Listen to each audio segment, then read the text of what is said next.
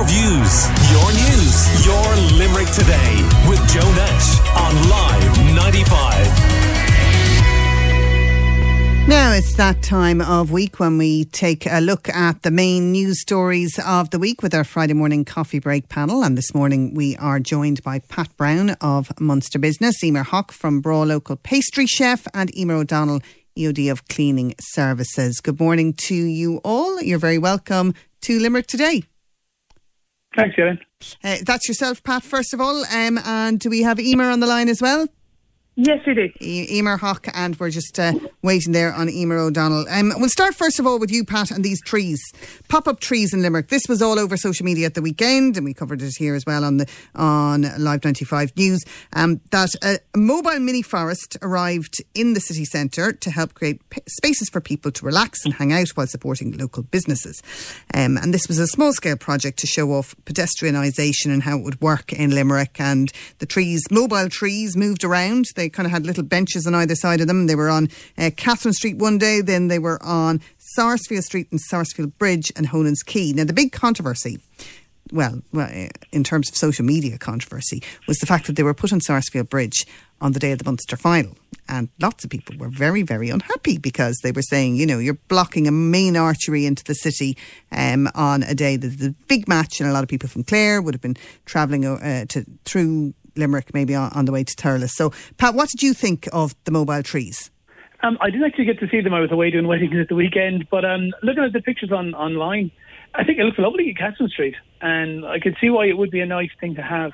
But I definitely do agree with the fact that plonking it on the bridge was not the best idea ever, particularly on that particular day. I did get to listen to the match on the radio, Live 95, of course, on the way back from a wedding. Yeah, I think I've seen the pictures from Catherine Street. They look really nice. Yeah. You know, on a lovely sunny day when there's festivals on in town, I think it's a nice idea. Yeah, nice decoration. And I'll tell you something. Pedestrianised, some of it, like. Just to go back to listening to the match, because I was away at the weekend as well, and I also listened on Live 95 through the app to the match. It was some match to listen to, wasn't it? Oh, I bet if there was guards out doing speed checks, I think it was going faster and then slower and faster and then slower. Because I was trying to see if I could make it home before the very end of it. And that last couple of seconds, I swear, I must have taken corners on two wheels, I think. There's something about the way your heart goes into your mouth when you're listening to radio commentary on a match that is as tight and as exciting as that. Oh yeah, I was talking to my sister and she said that my sister's husband was watching it on the telly and they were in the kitchen listening to it on the radio, and there's a little bit of an a couple of seconds lead the radio has over the TV. Yeah. So the husband's going, what are you shouting at? What are you shouting at? And then a couple of seconds later he goes, oh, you see what it is now. Emer Hock, the trees, the mobile trees, did you see them in real life or did you catch the pictures on social media, or what did you think? Unfortunately, I was actually away also that weekend. Everybody was away for the bank holiday weekend. I actually didn't see them myself. I did see pictures of them on social media. I had friends who were there and went to watch a few musicians in front of the commercial, and then I had other friends who were over on Nicholas Street. I think Treaty City Brewery were doing an event at the time, so they went over as well on that. I think they did like it, but it was very exposed to the elements as well as all the traffic problems that it may have caused as well.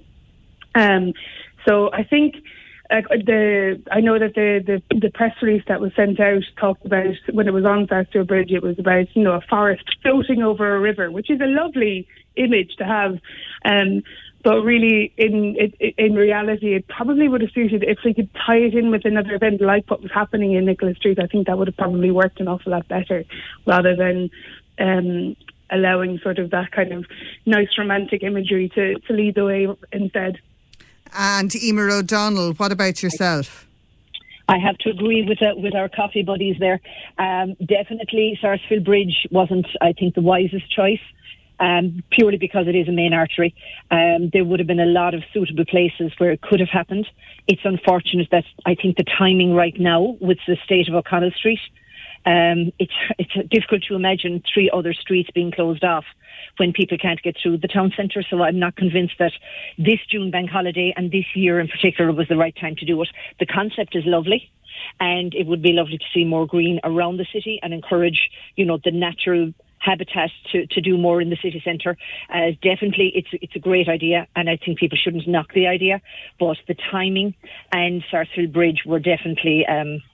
It wasn't very, very good for the council to get that type of feedback. It's not what they hoped for, considering how much it must all have cost. Well, as somebody who wasn't affected by it, because I was outside of Limerick at the weekend, so it didn't frustrate me at all because I didn't need to cross the bridge. But I enjoy whenever this sort of thing happens, are the comments that go up on social media, because you get the people who are, just want to drive their car everywhere, thinking it's an absolute disgrace, and then you get the people who just want the whole city pedestrianised, fighting back, and you can get a really good debate going. Limerick people are very opinionated with their comments. Oh, most definitely. Yeah. So we'll move on to a more serious story this week, and that is the increase in homelessness in Limerick City. 12% increase so far this year, and Limerick now has the highest level of homelessness per capita outside of Dublin. Pat, this is, I suppose, a problem that is just not going away. It gets worse and worse as time goes on, and with the squeeze on people's pockets and purses, there's no end in sight. I mean, this is not a new story. This has been happening for the last couple of years. I think there was some protection there for people during COVID, that you couldn't be evicted, your landlord couldn't do much with you. But now that they've kind of taken those reins off again, people are being told to leave their houses. They're being, allegedly sold to a family member, and then they're back on the market again later. I know there's regulations on it, but I think it's very difficult to hold people to that. And the whole lack of housing stock is a big issue as well. Yeah, and we are hearing of a lot of evictions happening, like what you mentioned. I know Paul Gavin was in the Senate. Let's just take a listen to what Paul Gavin had to say about evictions happening around Limerick. I found it absolutely chilling to hear that last Monday alone in Limerick there were 80 eviction notices received by the Homeless Action Team. 80 in one day. And I can tell you from speaking to colleagues, it's not uncommon across the country right now. There has been a huge rise in eviction notices.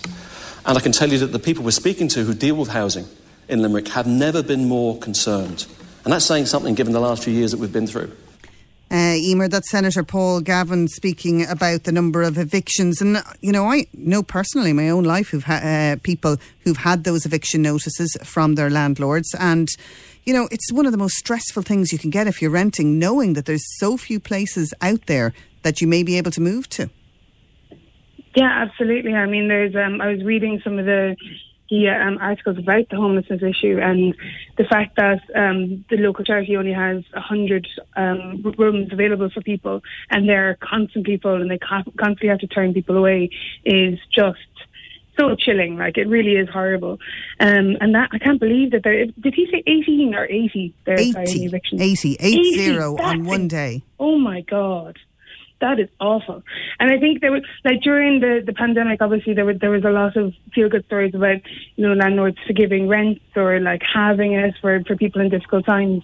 And I think that sort of sentiment isn't there anymore, because there's this rush back to normality and that everything's fine, and if you can't afford, there must be something that you've done wrong if you haven't yet recovered from a pandemic that left you jobless or less income coming into your household or anything like that it's a you issue rather than a national one.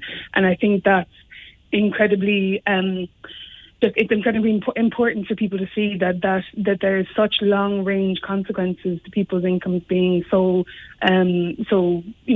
horribly decreased, that it isn't just possible to turn it around like that. It's not, and that there should be something in there to help people. I mean, I don't think it's going to be something that I can comment properly on, because to be honest with you, it's just not something that I know an awful lot about, unfortunately. But I just have massive amount of sympathies for people who are in that position. Yeah, and Emer O'Donnell, the thing about homelessness is that it can have a knock-on impact on so many other things. Somebody gets evicted from where they're living, and then all of a sudden they can't hold down their job because they can't get to their job from wherever else, whatever couch they might be sleeping on. Yeah. And sometimes it can lead to a breakdown in relationship, and then you're down a slippery slope, and it can spiral into things like alcoholism and drug dependence, and that can happen in a very short space of time for people.